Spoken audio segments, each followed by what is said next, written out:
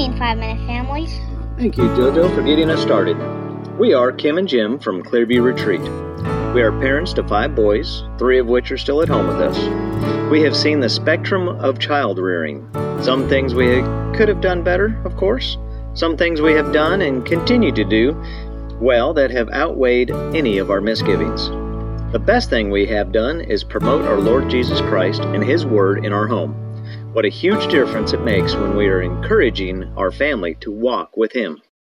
We can read in 1 Corinthians 3:11, "For no one can lay a foundation other than that which is laid, which is Christ Jesus." And John 1:1 reads, "In the beginning was the Word, and the Word was with God, and the Word was God." Jesus is our foundation since the beginning of time. We have come to the last piece of the traditional whole armor of God, but not our last message for this series. Ephesians chapter 6 is our passage for the Truth for Family series that we have embarked upon. Ephesians 6 is full of great wisdom for all of us, especially for helping your families grow in Christ. Check our website, clearviewretreat.org, for past episodes and how to connect to our ministry. Our verse today is again verse 17. "And take the helmet of salvation and the sword of the Spirit, which is the Word of God." The sword is another gift, much like our salvation, that we can take freely, no cost. This word is a gift from God. Let's explore 5 points about the sword of the Spirit. First, note the word take.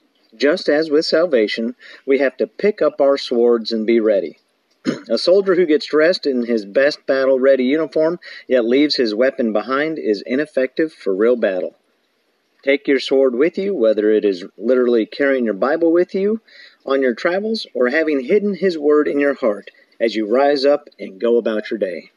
Second, the sword is an active piece of armor, hands-on. Even if you remember to grab your sword, you have to know how to use it. That does require training and discipline. For families, you can share your training directly, which for parents is your primary responsibility. Training and discipleship is why we started CVR. We want to help families learn how to use the sword of the Spirit in each moment of the day. Third, Hebrews 4:12 tells us, "For the Word of God is living and active, and sharper than any two-edged sword, even penetrating as far as the division of soul and spirit, of both joints and marrow, and able to judge the thoughts and intentions of the heart." The sword divides and exposes sin. The sword separates our selfish thoughts from truth and helps us actually focus on that truth. Fourth, we need to promote confidence in the Word of God within our family. Here is a great quote by Voddie Baucham in Why We Can Believe the Bible. It's a reliable collection of historical documents written by eyewitnesses during the lifetime of other eyewitnesses. They report supernatural events that took place in fulfillment of specific prophecies and claim that their writings are divine rather than human in origin.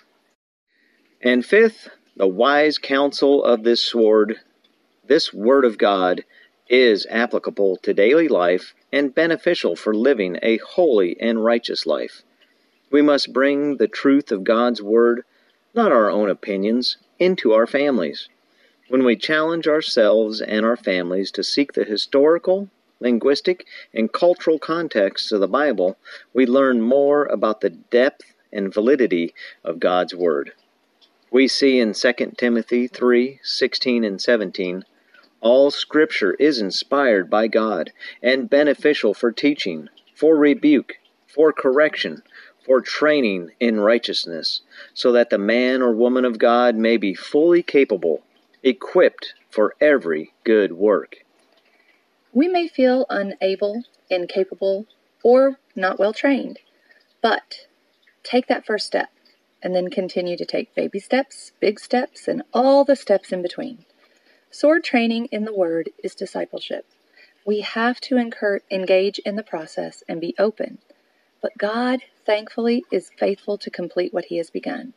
For as Philippians 1:6 reminds us, "For I am confident of this very thing, that He who began a good work among you will complete it by the day of Christ Jesus."